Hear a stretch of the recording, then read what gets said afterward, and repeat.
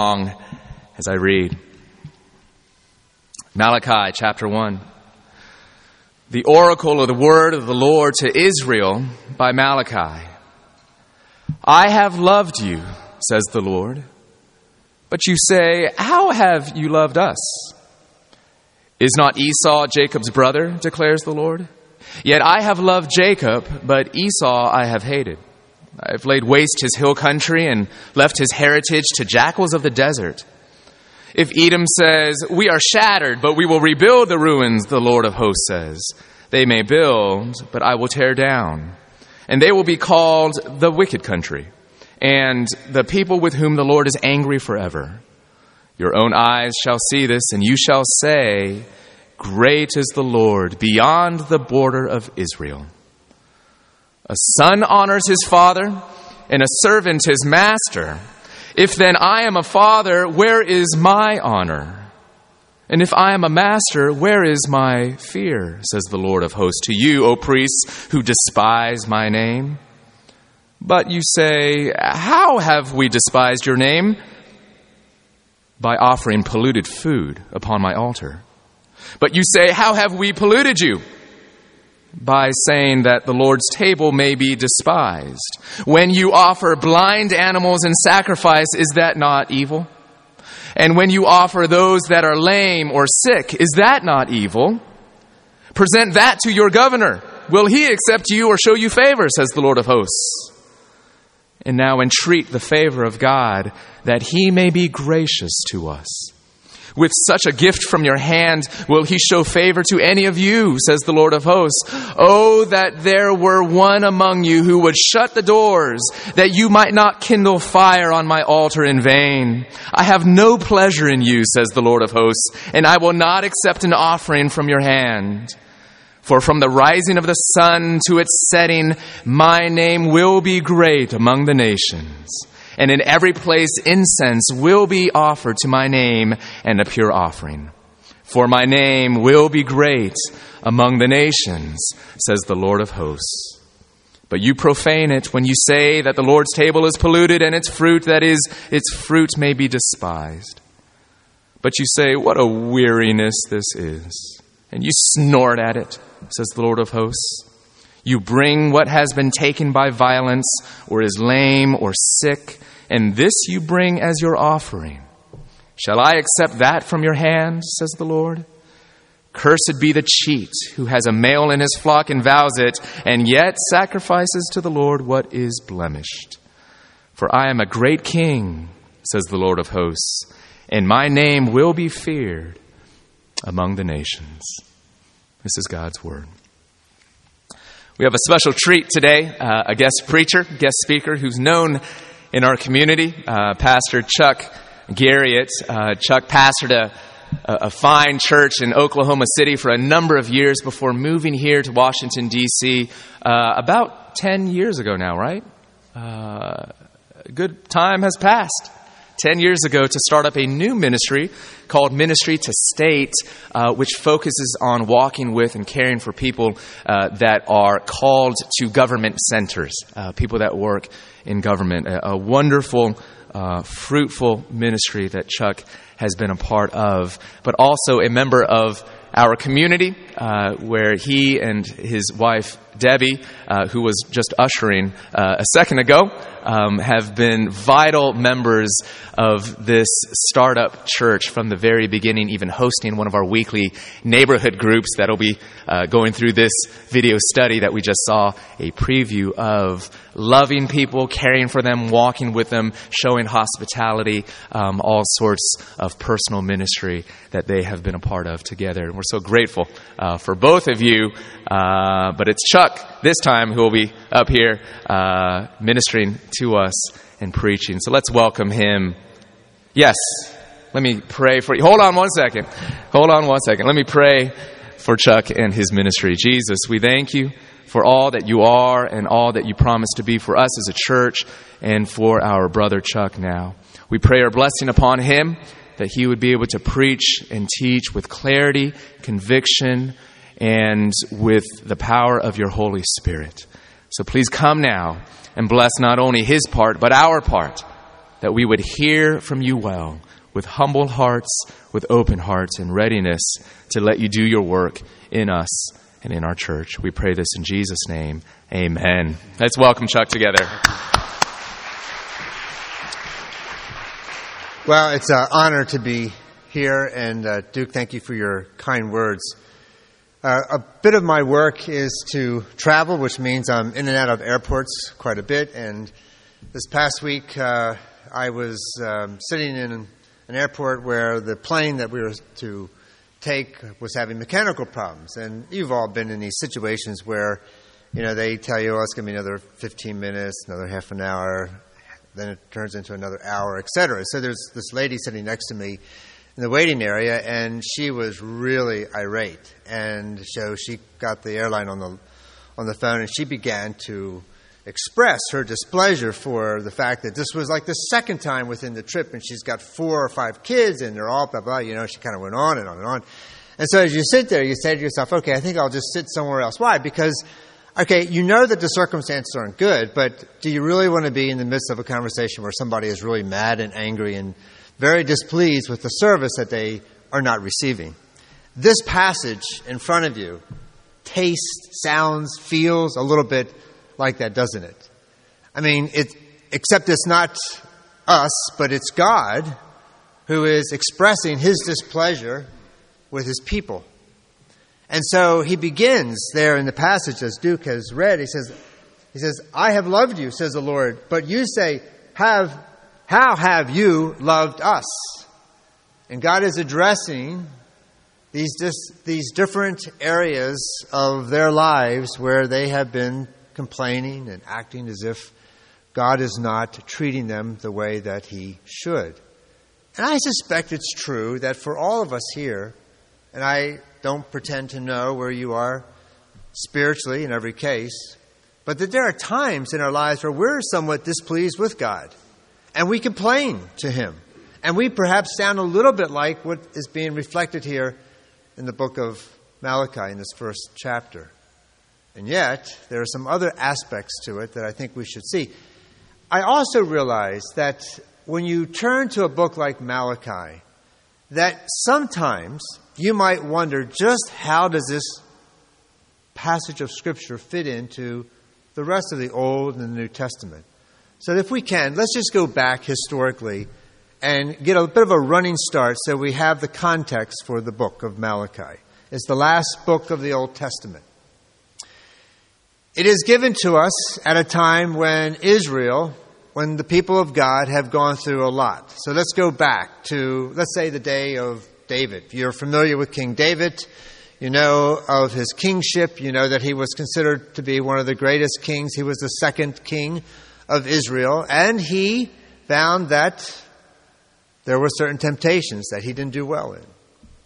He went into a sexual relationship with Bathsheba. And that child died. But before all that came about, as a way of covering his sin, he murdered her husband. Out of that relationship came Solomon. And Solomon was the second king of Israel. And this is all about 900 years before the birth of Christ, a little bit less now. And Solomon looks like he's going to have a glorious reign. And he does for a long, long time. And he's one of those kings that has an enormous amount of wisdom. And he's very attractive in regards to the international community. But he has one problem. He's got not just one too many wives, but he's got like hundreds of wives. And they draw his heart away from God. So by the time he comes to the end of his kingdom and his death, things aren't going so well for Israel. And after his death, the kingdom divides into two. And you have a northern kingdom, which is about 11.5 of the 12 tribes of Israel, and the other 1.5 tribes or so, or I guess, 1.5 tribes in the south called Judah. And that's the southern kingdom, or the kingdom of Judah. And so you have those two kingdoms that are going on. And to be honest with you, things aren't going very well. The northern kingdom falls into a tremendous amount of sin and dishonoring God, and one king after the other disapproves of God's law. And then you find that as a form of judgment, God brings in the Assyrians. Not the Syrians, but the Assyrians to come in and they take over that northern kingdom. The people are dispersed, they intermarry, and they're gone. Those are the people that end up being the Samaritans that we see in the New Testament. It's a very, very, very sad time in the history of God's people. The southern kingdom goes on for a bit longer. Yet, even within that portion of the people of God, there is a tremendous amount of disobedience and dishonoring of God. And God tells them that He's going to bring in, not the Assyrians, but this time the Babylonians. And they do come, and Nebuchadnezzar comes, and they surround Jerusalem. They eventually tear down the walls, and they destroy the gates, and they come in and they destroy the temple, and they carry many of the articles in the temple to Babylon. And there they find a new home along with some of the people. It is a very, very discouraging time, and Psalm 137 reflects the depression, so to speak, that the people of God were experiencing. When the psalmist says, "There by the rivers of Babylon we sat and we wept when we remembered Zion." Our captors asked us for songs of joy. How could we sing songs of joy while in a foreign land? And it was a very dismal time. God had told His people through Jeremiah that they would be there at least some 70 years. And then they would be taken back. They could go back to Jerusalem, rebuild the walls and the temple and all that had been destroyed, and reestablish themselves as the people of God after those 70 years or so of that judgment. And so we read those accounts in books like Nehemiah, etc. And now this passage here is some, let's say, 60 years after the people of God have been restored to Jerusalem. And the walls have been built again, and the temple is there, and they're back into worship. You would think that if you had been, as the people of God, through all those things, you had learned your lesson, you had realized that no, we're going to love God the way that He has instructed us, and we're going to honor God, and we're going to do the things that please Him. But instead, they had fallen back into those old ways. And as reflected in this passage, they were dishonoring God. And so we have, in essence, this question being asked, God, why don't you love me? When really the question is, what does it look like for the people of God to love God? And I think there ought to be at least that kind of question that enters our own minds from time to time. What does it look like for Chuck Ariett to love God? What does it look like for you to love God? And maybe this morning you've come here, maybe you've never worshiped here with us before, and you've never been a part of a church for the most part. You're kind of thinking, you're wondering, what does it mean to be a Christian? What does it mean for me to follow Christ, to know Him?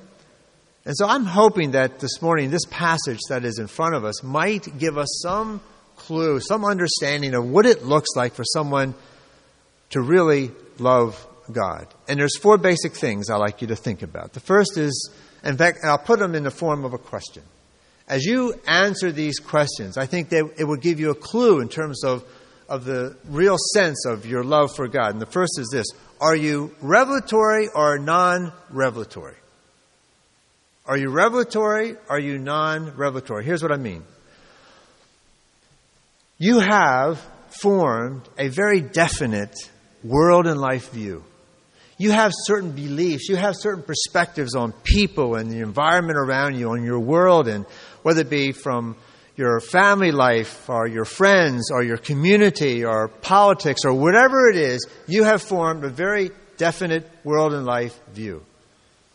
And you're either revelatory or you're non-revelatory. To be non-revelatory means, in essence, that you are like the Enlightenment. That is, that you look at life and you look at it basically from a central perspective. What you can see and what you can taste and what you can feel, experience, only the things that you can take in with your senses is, in essence, what governs or what dictates what you think, how you live out your life. And much of the world that we live in is non-revelatory. That is, they only think about life from that perspective. So science is very important, and science is is not bad, but science, in essence, for that individual is the total sum, to some degree, of what shapes their world and life view. Non-revelatory. Revelatory are those who say, no, there is truth outside of what I experience, what I can experience with my senses, and that is very important to me. And it's a fairly large portion of the world's population that are revelatory. For example, a Mormon would be revelatory. Someone who's part of the Islamic faith would be revelatory. The Quran would be speaking to them.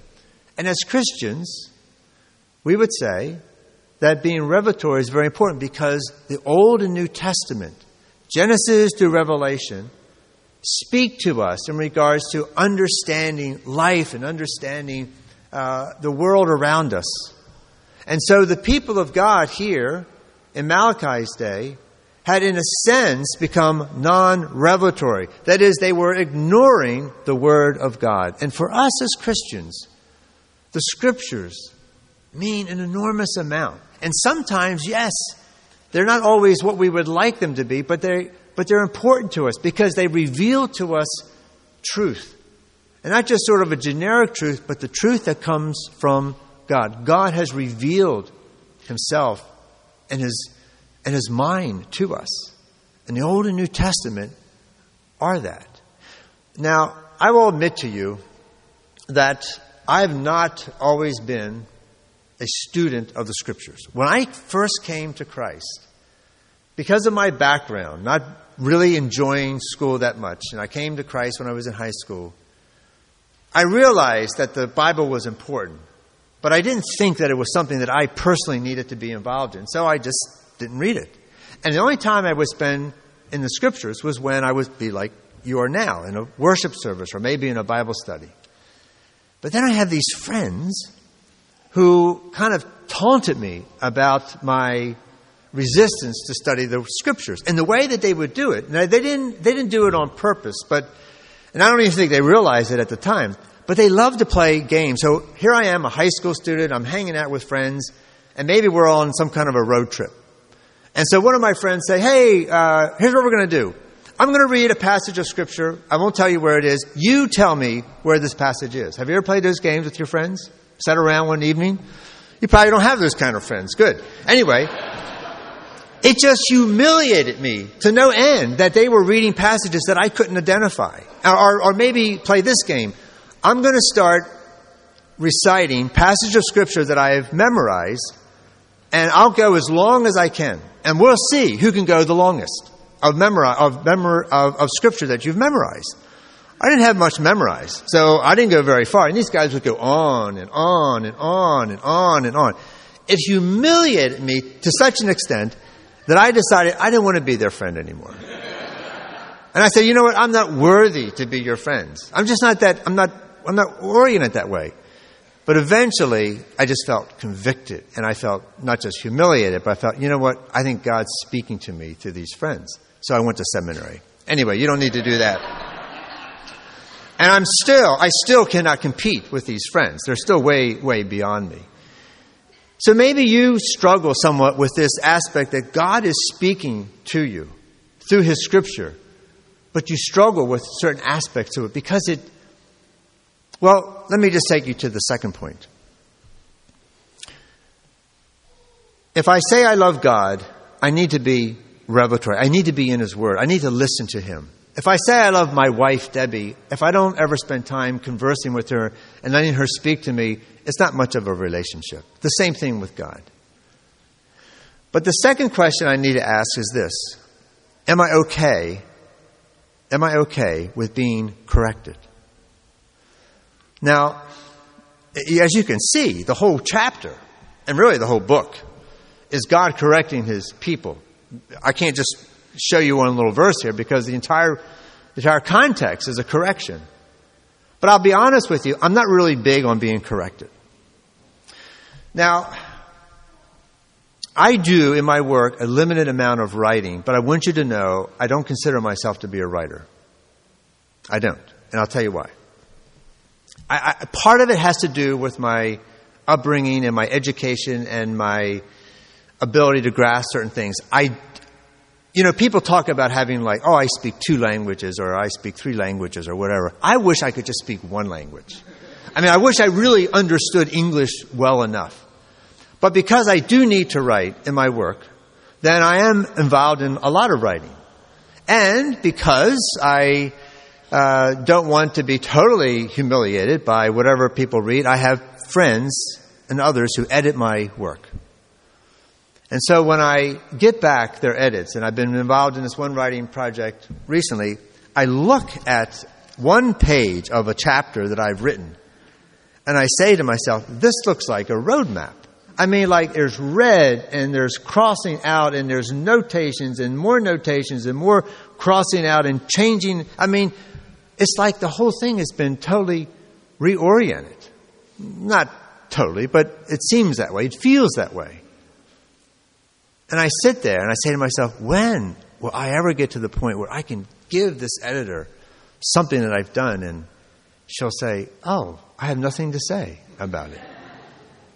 But I'm always experiencing this dynamic of being corrected in my English and in my ability or inability to write. So it doesn't feel good. But at the end, when I look at what is there, it's so much better than what I had.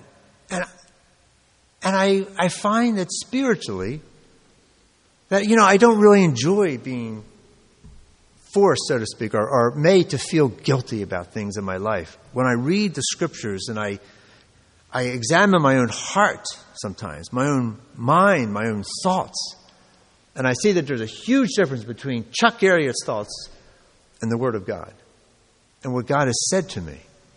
And the people of Israel who had found themselves in a very difficult time because they were so disobedient to God, needed to understand that being corrected by God is a great gift.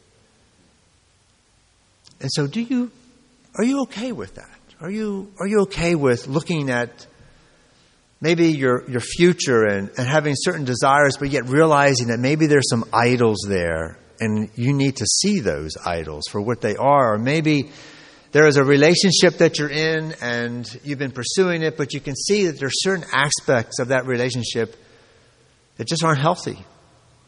And God is speaking to you through His Word about that. Or maybe it's some other aspect of your life or your relationship with the church or those within the church.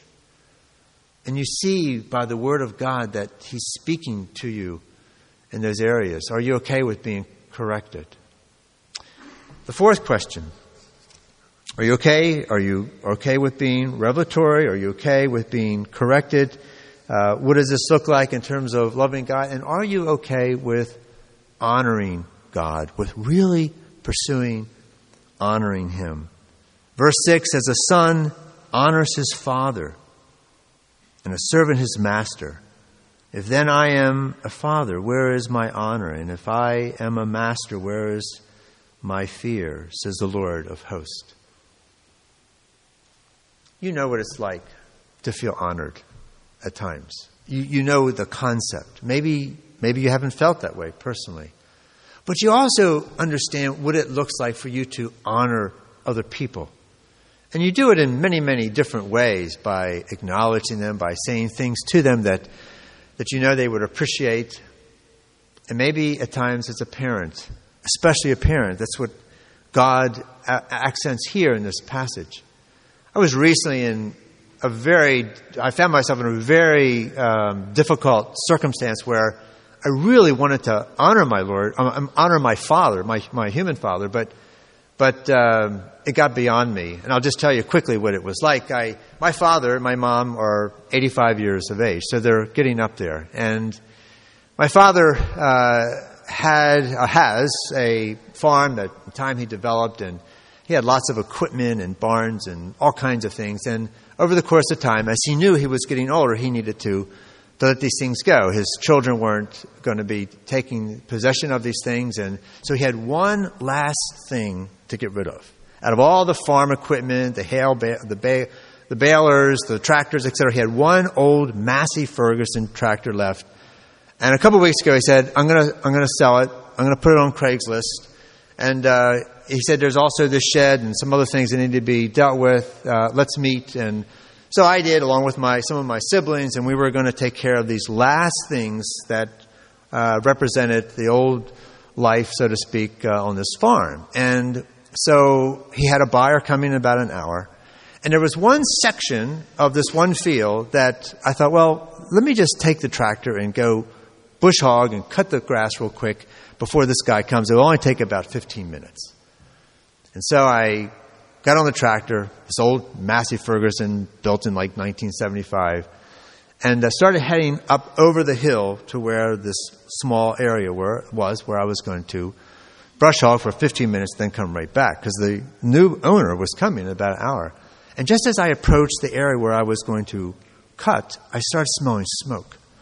And I wondered, what's happening here? So I jumped off the tractor, and I'm looking, and there are flames coming out of the engine. And there's nothing around me to deal with the flames, but I'm thinking, it's not that big of a deal. Somehow I can put this fire out. But I had nothing to put it out with.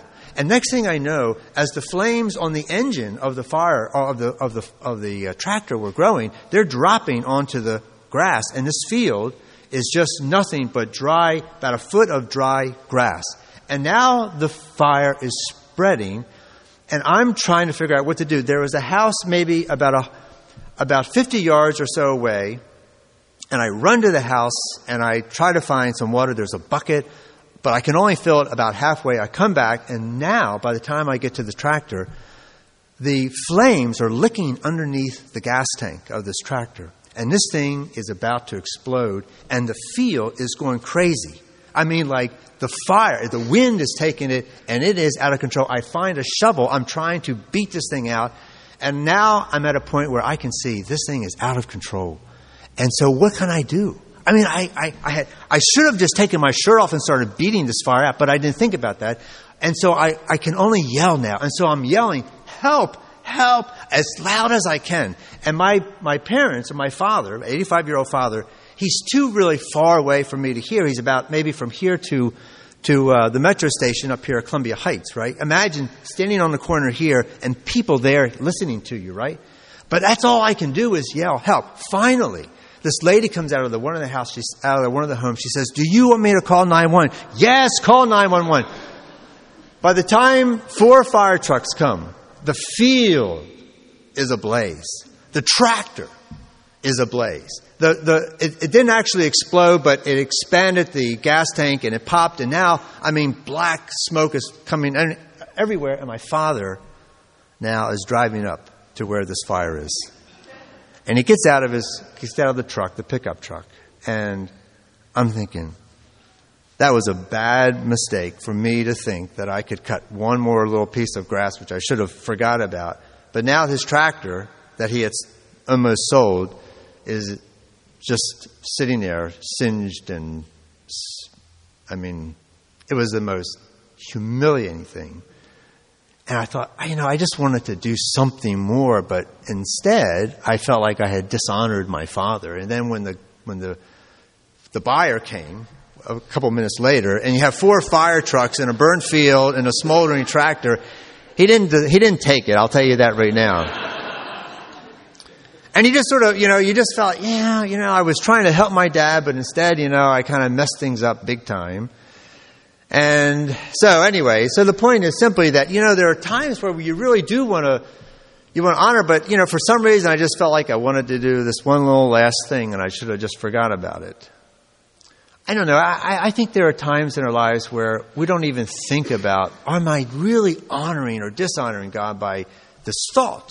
Or again, or by these actions, or by the things that are in front of us. And I think that's, when I look at Malachi, that's the big thing that I'm hearing, that the people of God, the children of God, the people of God who have received so much, and he talks about how much he loves them, and instead they're dishonoring him. And that brings us to the last point. How well do we worship him? And I think this is probably the defining part of it all. In this passage, Malachi helps us see the details of how these people were not properly worshiping God, but were offending God in their worship. Now, if you go back to the book of Leviticus, which I know is one of our favorite Old Testament books, right? You just love to read Leviticus, especially if you can't sleep. And all these details of what God requires in terms of sacrifices and offerings. And you read about the details that are given and the importance of this to God, because He doesn't want just any kind of worship. And I think sometimes we feel like as long as I do something for God, it must be all right. But these people were doing just that. They were doing something. It did reflect a sense of worship, but the truth is, it was dishonoring and incredibly offensive to God. Now, to understand why this is so offensive, you go to the book of Hebrews, for example, and you don't need to look at it now, but if you look at Hebrews chapter 10, the author of Hebrews reminds us of why worship and proper worship, defined worship by God, was so critical for the people of God. And here's what and I'll just paraphrase in terms of the writer of Hebrews says. He says this. He says, the Old Testament worship, that whole system, was in essence a shadow. I'm paraphrasing. It was not the reality in itself. When these people here in Malachi's day, post-exilic period, were worshiping God, and they were offering sacrifices that dealt with their sin or other kinds of issues, those sacrifices, the writer of Hebrews says, did not take away their sin. It did not deal with their sin. What it was, in essence, was a foreshadow of the reality that was to come.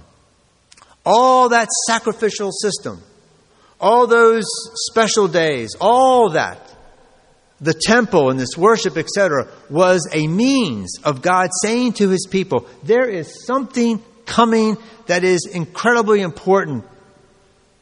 And it's the Messiah. And what you're doing now, in essence, is a way of proclaiming this Messiah that's coming, Christ who is coming, the gospel. So that when you offer a sacrifice, instead of you complying with what God had said, that is, it should be a male, a firstborn, a perfect male, and instead you bring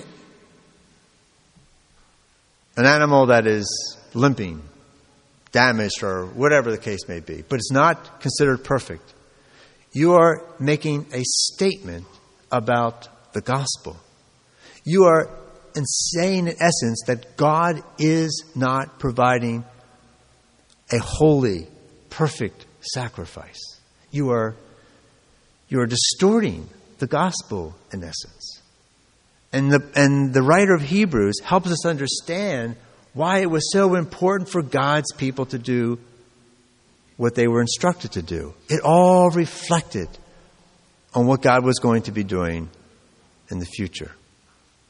And so, God says to His people, it would be better for you to shut the doors and turn the fire down and put it out and just go home than to come and to blaspheme, in essence, to distort the gospel.